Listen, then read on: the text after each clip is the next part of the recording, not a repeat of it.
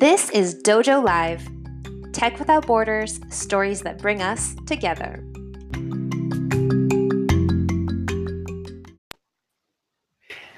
And we're live again. Thank you, and everyone, good afternoon, and welcome to another episode of Dojo Live, connecting experts like you. Today we have Kevin Kelly. Kevin Kelly is senior maverick for, you probably heard this magazine. It's been around for decades, for a long time. It's Wired magazine, and of course, he co-founded Wired in 1993. So we have Kevin here today, along with my fellow Nearsoftians, Misael Leon in our Hermosillo office, and also Jorge Hernandez here in Mexico City, in our Mexico City office. So today's topic is one of the most, to be honest, I've been here and running this show for a couple of years, and to be honest, is one of the most intriguing ones I've ever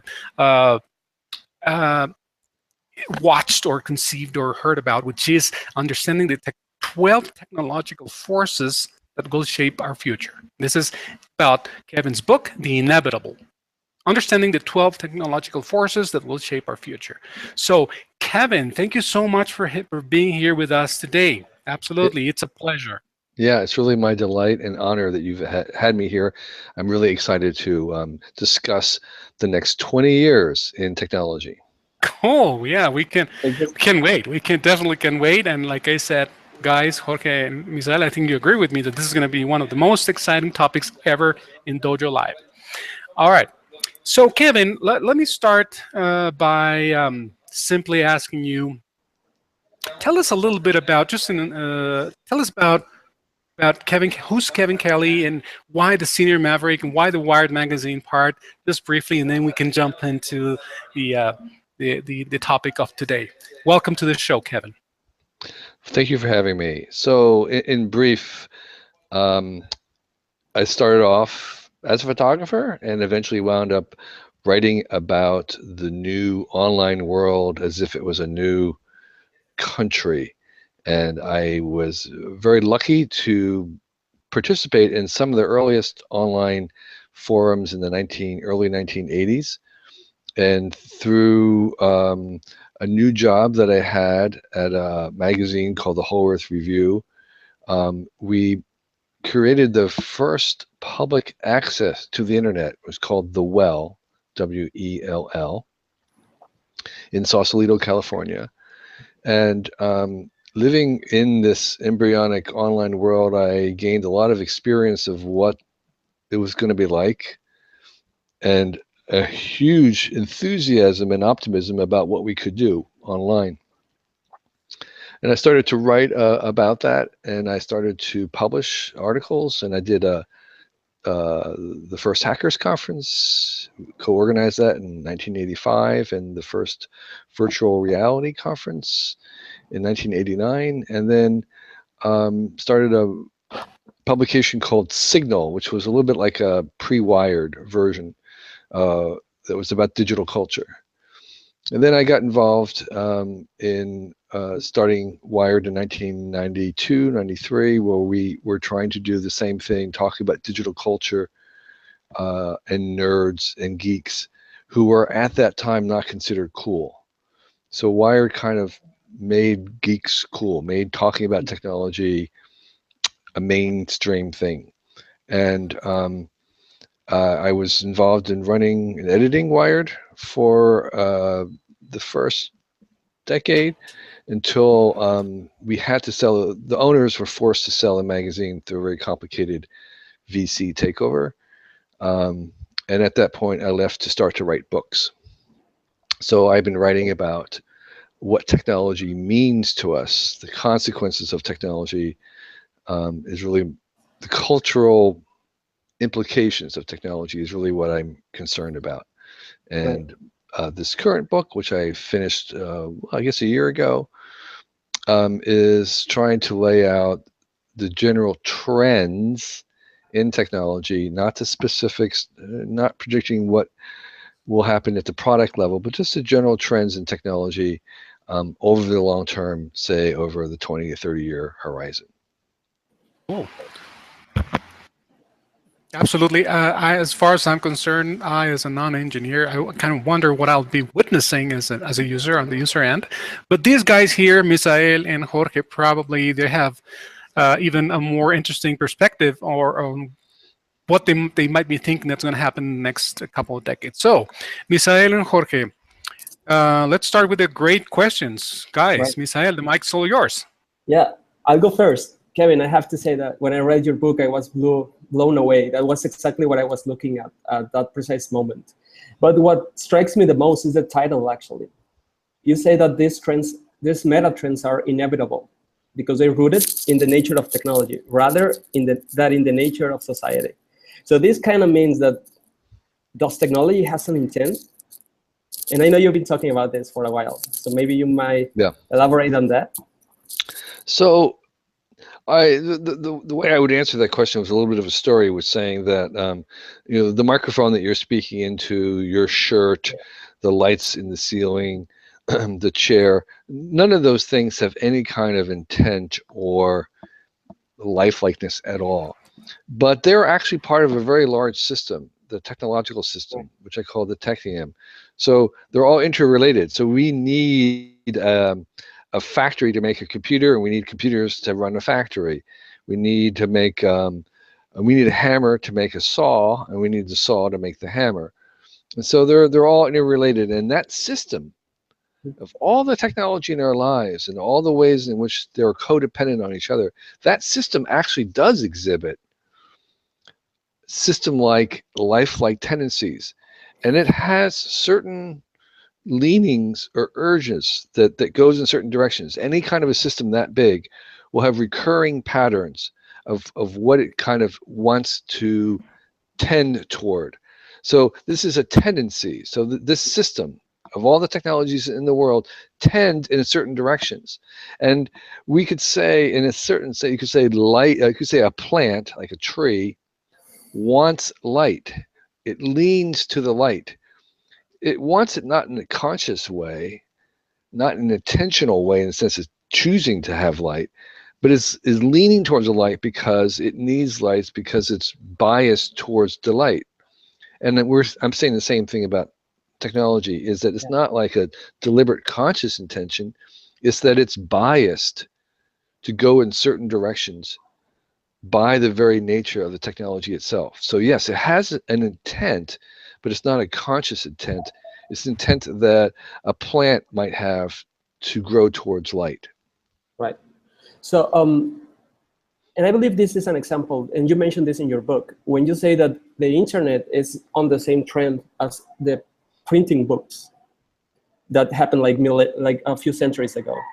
So where do you think the internet is going to be in the next 5,000 days, maybe? So I think there's several different directions. Again, we're not talking about the destiny, where it's going to end up, what it's going to become ultimately, but just a general direction. I think the general direction for the internet is, one is it's moving away from being an internet that's revolving around information and files, stuff that you can actually read or watch, and it's going to move to becoming an internet of experiences, as VR and these virtual spaces take over. The currency of virtual reality is an experience. It's what you download. It's what you purchase. It's what you share. You share an experience. And so these experiences are going to become the currency. And so I think the internet is going to slowly move to revolve around experiences rather than information and files that you download. The second way the internet's going to change, I think we might think of it more as a conversation that we have with something rather than a place. Mm-hmm. So again, right now we think of it as a place that we go to get information from. Mm-hmm. And I think it's going to be much more of an entity, of a back and forth, a dialogue that we have that is an experience, and that we have different experiences in. So maybe a close picture of that would be the new Echo Show, the Amazon Echo, the Siri, the Google Home bot, where you have a conversation So these are conversational interfaces where you're Right. talking to it, you're asking it questions, it's showing you things. So it has a screen, the new one has a screen, and you are actually having a conversation with this always on thing. And so you're not really going somewhere, it's there, it doesn't move. It's always there.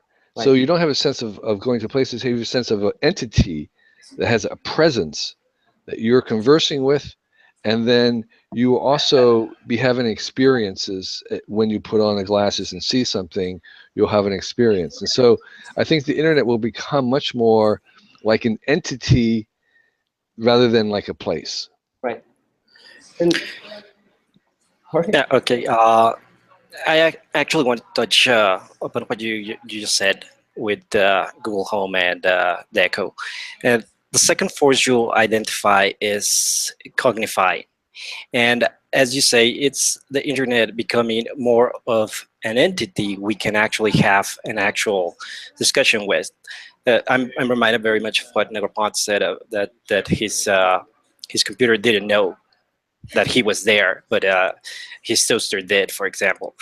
And that's going to change. As you say, it's not just going to be a static thing, but something we actually have a relationship with. How do you see that affecting us, affecting society, affecting the way we interact with each other? Yeah, so I think it must have some effect if we are increasingly spending more time interacting with this other presence, not just a machine, but this entity. We having a relationship. How will that affect our relationship with other humans? I think it will be good and bad. I think there will be some aspects of it that will make it more challenging because sometimes people might behave worse than the AI does. The AI may actually have a better personality, a more attractive personality, and we would rather deal with them because they're attractive rather than with, somebody that we have a coworker that we don't like. So I think there will be some challenges in having to relate to people who may not be as engineered as the or subservient or as serving as, say, an AI might be in our home. But at the same time, I think these relationships also have the potential to make us better at relationships. They could also be a way for us to learn in a kind of a non-judgmental way how to relate better to people.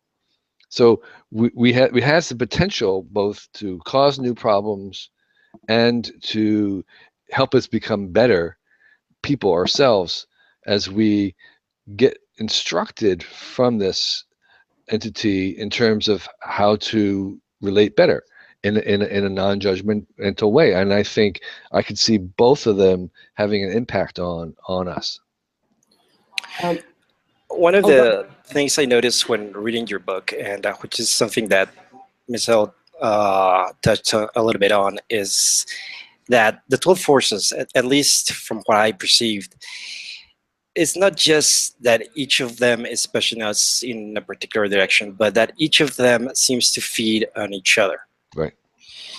Flowing leads to screening, which leads to accessing, which leads to sharing, which right. of course leads to filtering, and so right. on and so forth. And it seems like very much a system that has, like a living system that's alive.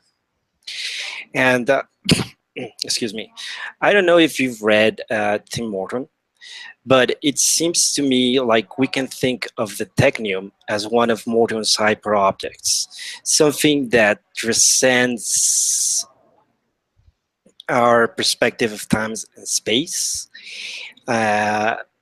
something that touches everything that's around us, something that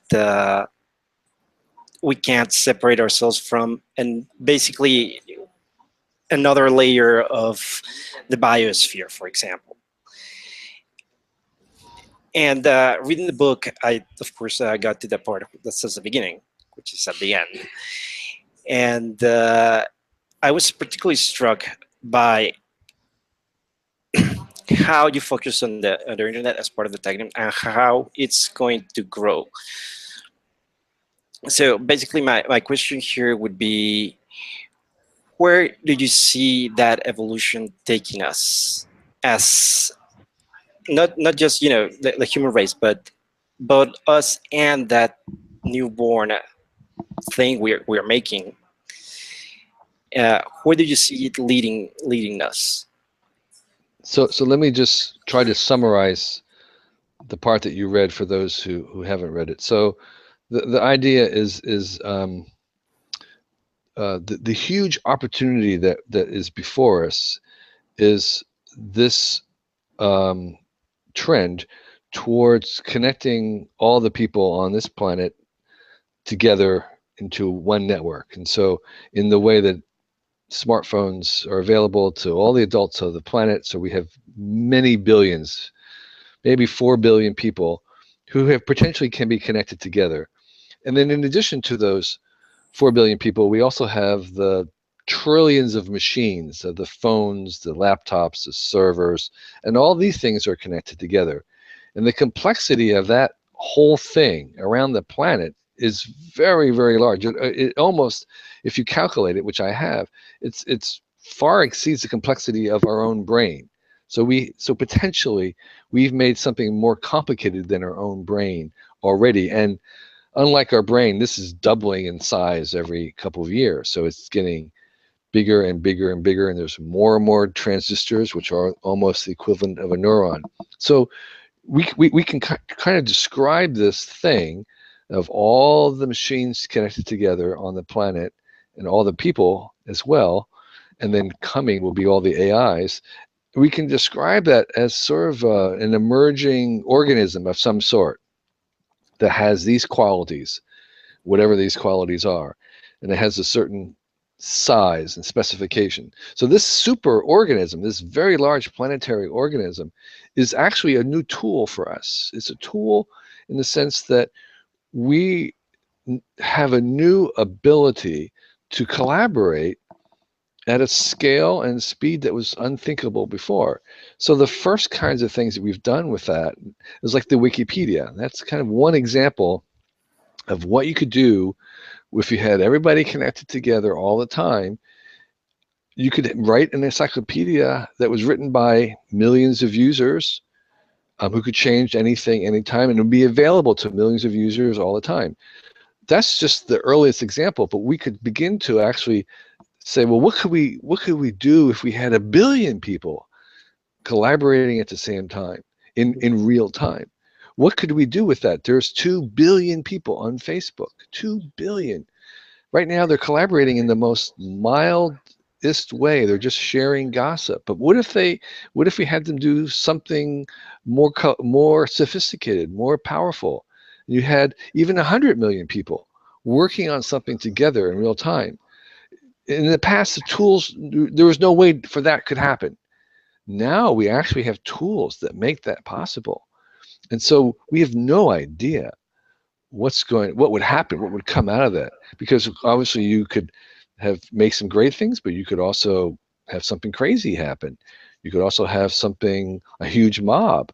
So we don't know. And there's probably going to be some bad things happen as well as good ones. But the point is that this is a frontier. This is a huge opportunity to kind of imagine new projects, new products, new services, new cultural inventions that would come out of having millions, tens of millions, hundreds of millions, billions of people connected together in real time and able to collaborate in a way that we couldn't do before. We could make something amazing.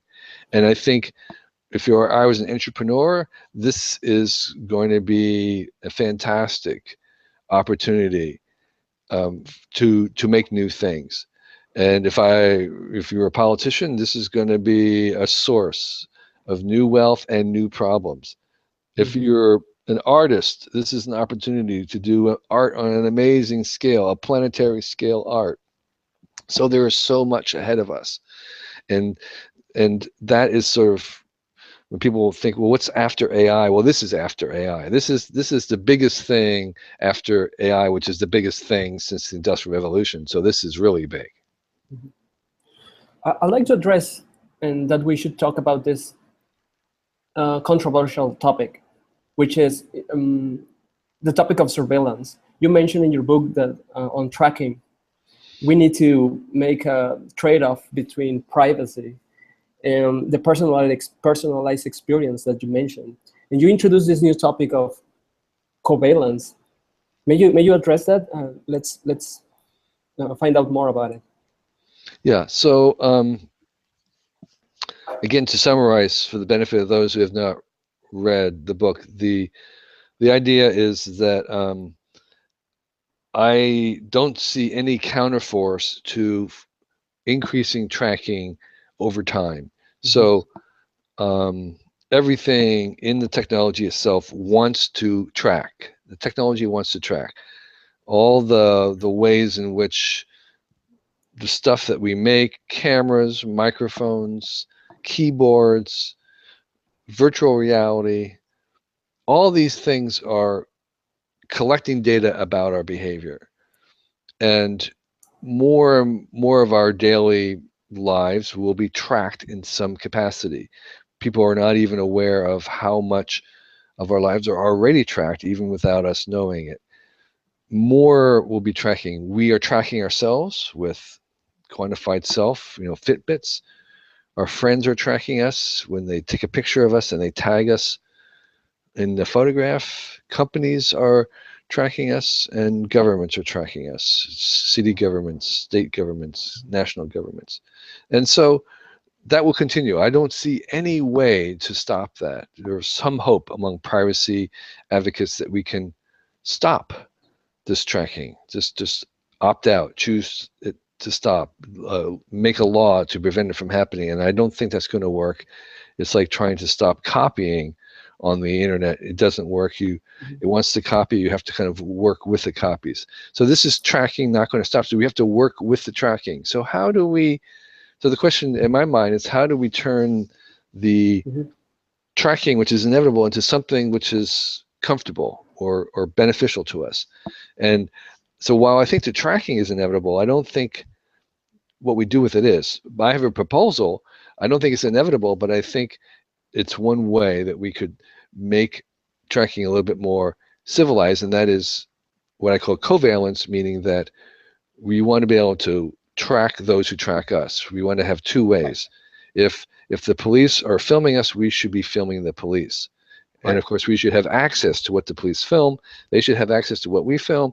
And so there is a mutual symmetry to the surveillance, the monitoring. So when Google or somebody monitors us, there should be certain things where, one, I should be able to monitor what you're monitoring. I should be able to monitor you in some ways. I should have access to that information. I should be able to correct it if it's wrong. I should be able to, you should be accountable to where it goes afterwards. I should have some control over that. And most importantly, I should get direct benefits from it. Now, in some cases, some of those things are working. One of the reasons why we allow Google or Amazon to track us is, like in the case of Amazon, they're tracking everything that we purchase, even what we look at, for how long we look at before we purchase it.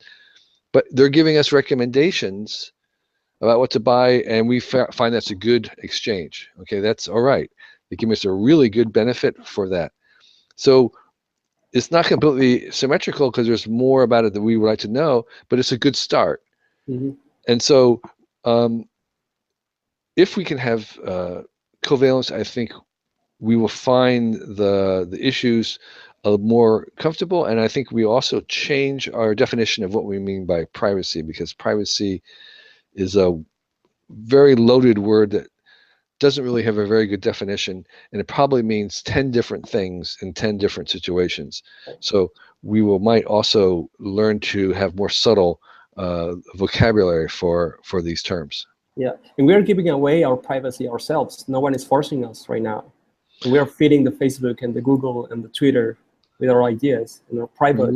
Right. We to the Amazon recommendation is personalized because I'm going to be transparent about those particular things to Amazon so they can make it personalized. Amazon doesn't know everything about me, but the stuff that I choose to reveal to them, they're going to give me benefit back. So it's an exchange where I am going to be transparent in order to get some benefit. And so that is in one particular facet. So the rest of my life may not be worthwhile to them. So I think we are going to continue to see that. Personalization is one of the ways in which we are eager to become transparent because we get direct benefit for that. One of the things that also struck me, which actually touches upon one of my interests in here, is the way you talked about both remixing and interacting, and about the role of PR as a new medium. And one of the things I was struck by is how there's a very large possibility that the virtual will stop literally being just a virtual and will be just another layer that exists atop what we usually consider, the physical world. How do you see those new interfaces, which basically is whether there would be a new interface to this new being that's being born, to this new internet plus humanity? How do you see those affecting, say, our daily lives? How are things going to change? How are things going to be different for my kid than they were for me once she has that layer on top, access to that layer on top of the world? What does it say for education? What does it say for healthcare, for example? Those two things are. I'd love to hear from you what your perspective on that is. So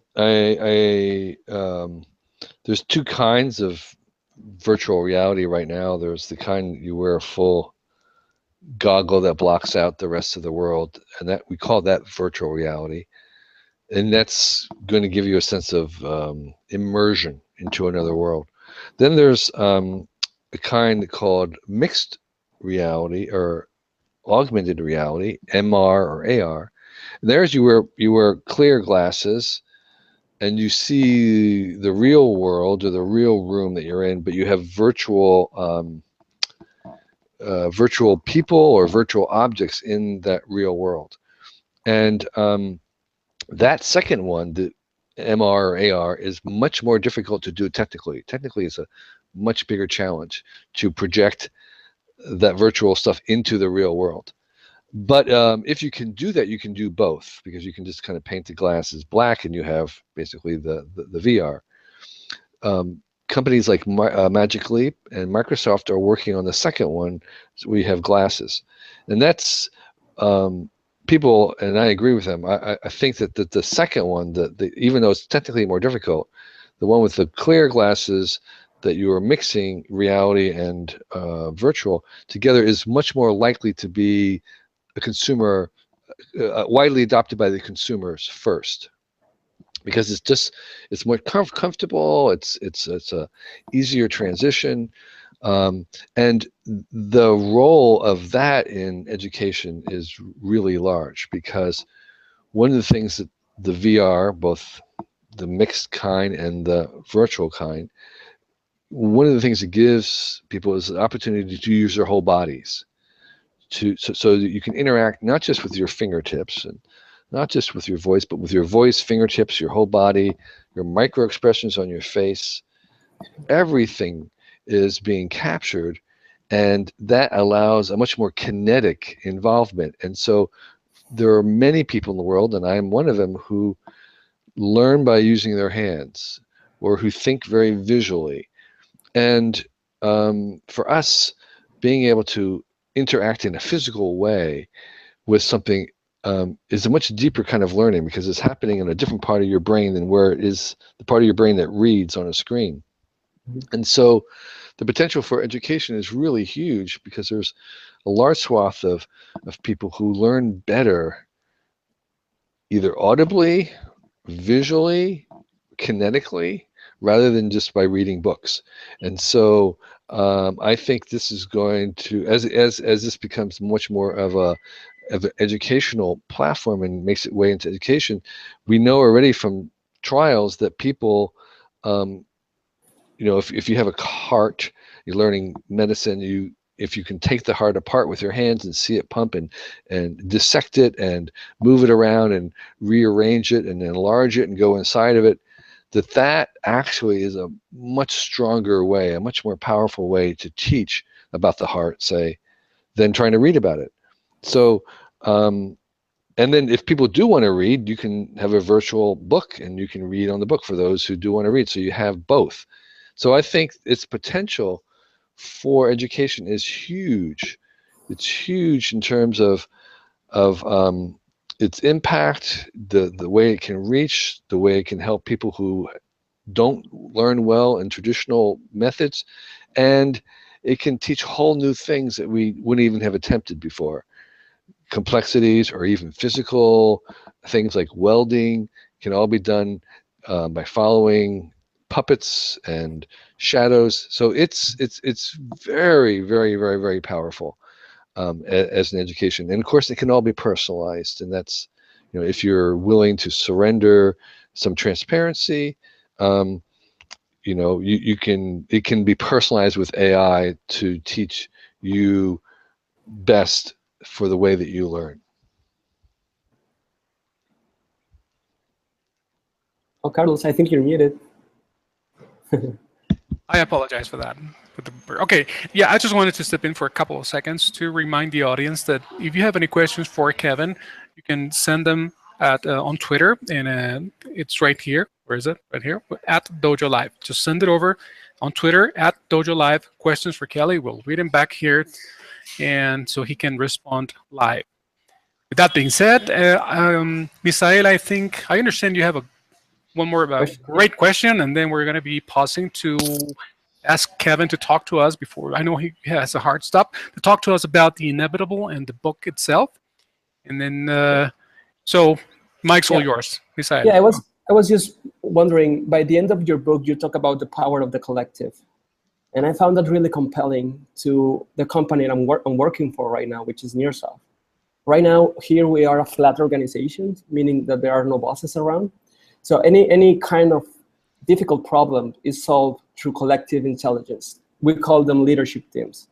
But it was really hard for me to grasp the idea of why questioning is a trend of technology. It seems more related to people, and yet you give it like a big part of your book. So tell us more about it.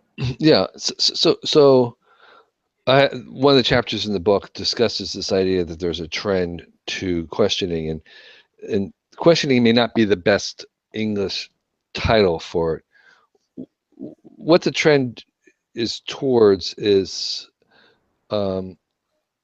opening up possibilities and choices, which inherently increases the uncertainty of wherever it is, of what we know.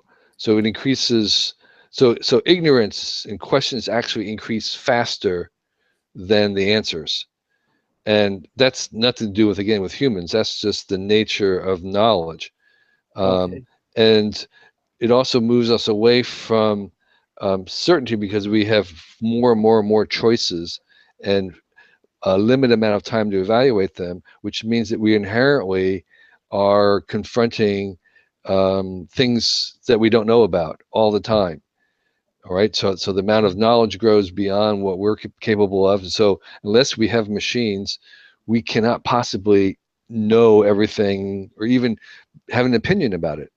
So there is just a mechanical expansion of uncertainty that then drives the value of questions, because questions are the way that we can navigate through that uncertainty. You can't navigate with answers, because answers are limited. There's more questions than answers. Right. So what we're doing is The answers become a commodity that's served up by machines. But the good news is that as there is a bias towards the value of using the uncertainty as a positive force, humans are actually very good at that. We're actually pretty good at investigating, exploring, questioning, trying things, experimenting. All these things are very inefficient. They're wastes of time compared to what robots and AIs do. They're very, very efficient. And so our currently competitive advantage, so to speak, in humans is these things which are very inefficient, which are explorations, which are experience-based, which dwell on the uncertainty, and which are about open-ended investigations. That they play into our strengths. So the technology is just creating so many opportunities and options that really the only way we have to navigate through it is to rely on our uncertainty about things. We can't be experts about it. We no longer can be experts about it. We actually have to kind of ask our way through. Well, thanks. Okay, thank you, Misael, and thank you, Kevin. All right, I have a question of my own, but I'd like to ask Jorge if he has any other questions for Kevin. No other questions. It has been a true pleasure. Sure. Yes. Okay. Well, Kevin, I have one more thing that I'd like to comment. I don't know. Well, it's not exactly a question. It's just an observation or a comment. It is said that about your book, about the inevitable. It is said that it offers insights into what might happen or what will happen when intelligence flows as easily into objects as electricity, and that concept alone is kind of, at least for the non-technical person such as myself, it's kind of scary in a way. But and it ties into that idea of this grandeur of technology and all the incredible things that are happening. But at the same time, I wonder, are we ready for this? I mean, emotionally, as humans, so do you see that there is a challenge, or there is something to overcome? So are we growing technology-wise more rapidly than we're growing as emotionally as humans? And where is the convergence in a balanced way for this in the next 20 years? What needs to happen in order for this to happen harmoniously or in a balanced way? What is your take on this, if I may ask? So you're right. I think if some of the things that we're describing that will be here in 20 or 30 years would happen overnight, it would be very scary. But they're not going to happen overnight. They will happen, year by year, day by day. And I think humans are a little bit more malleable than we think. There will certainly be people who are afraid or don't want to become involved, or who find it very scary. But at the same time, I'm often heartened by how much we accept right now, and having lived through some previous times when people were very, very sure. I mean, I remember the period in the 80s when there was when writers, real writers, people who wrote books, declared that they would never use a word processor. That word processing would destroy their writing. Okay, they were very sure about that. They were frightened of it. And I don't think there's a writer today who is not using a machine of some sort to write, at least at some, at least in the to be edited. So it's so people change their attitudes about these pretty quickly once they have confronted, once they see it, once they see it in an operation, once they see it being used, once they use it themselves.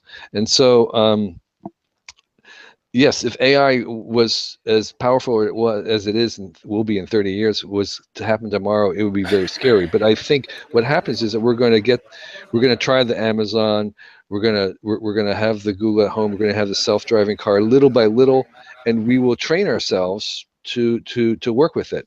So I think for the majority of people, this will be a incremental path. Yes, there will be people who will be upset and who won't go along and who will reject it, and whose lives may be impacted, losing a job or something, who will really resent it.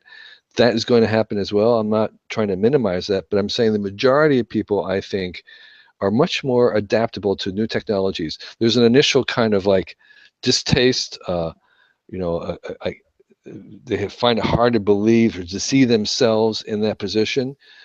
But most of us today, in the amount of technology that we use, our younger selves 20 or 30 years ago may have had difficulty believing that we would all be carrying around, that we'd be happy, or not even happy, that we would demand to carry around the supercomputer in our pocket. All right. Yeah. Right. That would have, if I had told you that 20 or 30 years ago, that you would demand, you'd be upset if you couldn't carry it around, you would not believe that. It would seem kind of silly.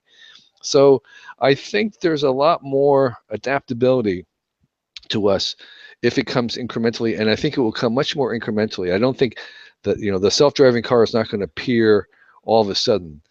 It's like the Tesla. They'll have a little bit more every year. There'll be a little bit more cars on the road every year. There'll be a gradual incremental increase that gives us time to become comfortable with these new things. And I don't think that they're actually happening too fast for us to absorb. I think we can absorb them. Thank you so much, Kevin, for your response. We have 5 minutes left. I know you have a hard stop, so I'd like to take advantage of those last 5 minutes to tell us about your book. Is it on? Where can we find your book, or is there anything that you would like to share with the audience about the book, about the topic, in as closing words, the final words of wisdom with the audience? You're more than welcome to do so now. It's your slot. Sure. So the book is called The Inevitable.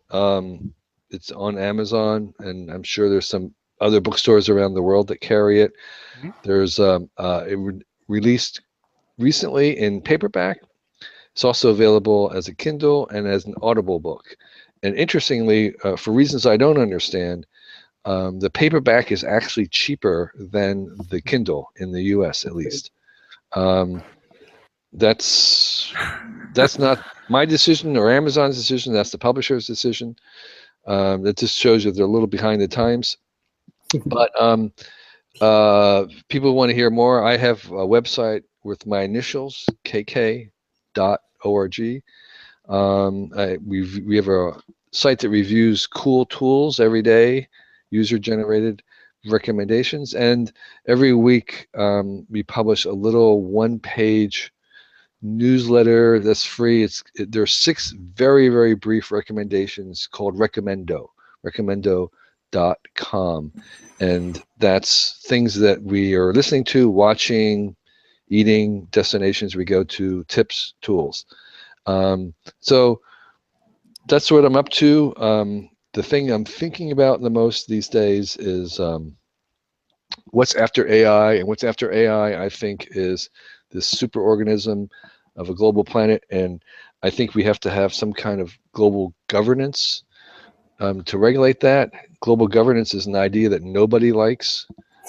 People, and my friends on the left don't like it. People on the right don't like it. People in developing countries don't like it. Nobody likes it, but I think it's a good idea. And so I'm interested in how it could possibly work. How do you have a democracy for 7 billion people? It doesn't seem like that could possibly work. But Wikipedia is impossible, and there it works. So it may be something that's not possible in theory. It's only possible in practice. I don't know, but that's my current interest, is to imagine a global superorganism that is planetary in scope, and has a planetary governance. It's an unpopular idea, but I think it's a necessary idea, and that's my current interest. I would be curious as to who one person or a team of people would be willing to work on that such framework for that governance. So that's one of the challenges to overcome, I guess, but that's an interesting one nonetheless. Yeah, right. The question can be sent, who decides, right? I mean, it's like, yes, somebody has to decide this, but who decides that they decide it, and who decides that they? So it's a regressive, infinite regress that there is no good answer to.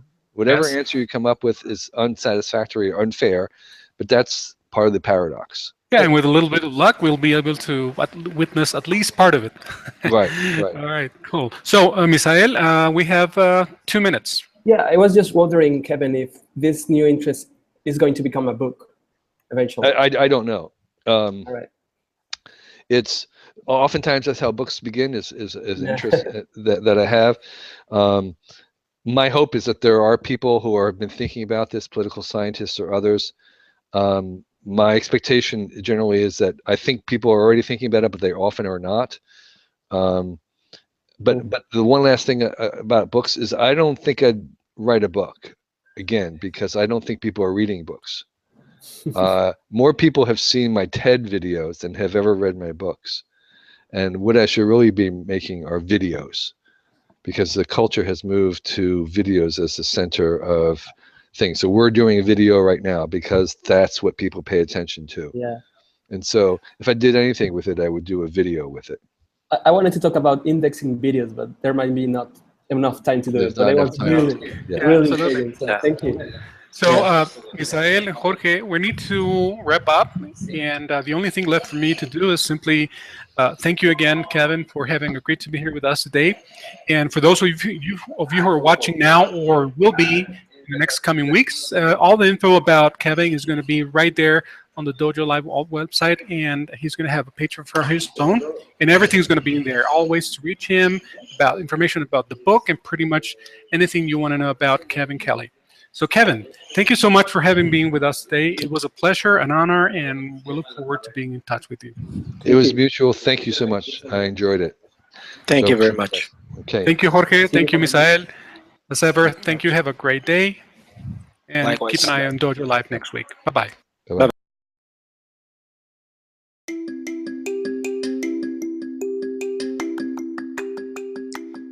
Check out past episodes, transcripts, blogs, and more on our website, dojo.nearsoft.com.